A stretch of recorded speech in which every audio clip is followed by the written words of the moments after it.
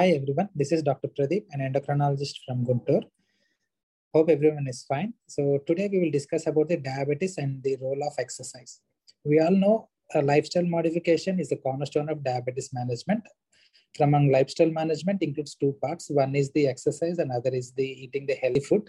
So exercise, we all know it increases the insulin sensitivity, improves the cardiovascular health, reduces the hypertension, and also promotes a sense of well-being. So exercise means any activity which gets you moving. So it can be like walking, dancing, swimming.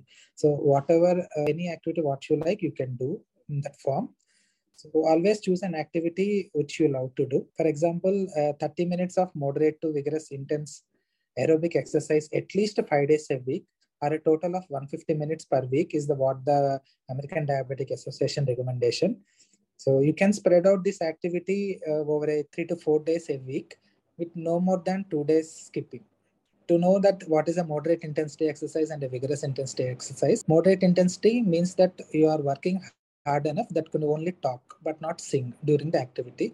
Whereas vigorous intensity means that you can't say no more than few words without pausing for breath during the activity. So walking is the simplest way, even daily chores helps. Walking up the stairs, walking to your workplace, avoiding playing with kids, walking with your colleagues to the cabin instead of a phone call.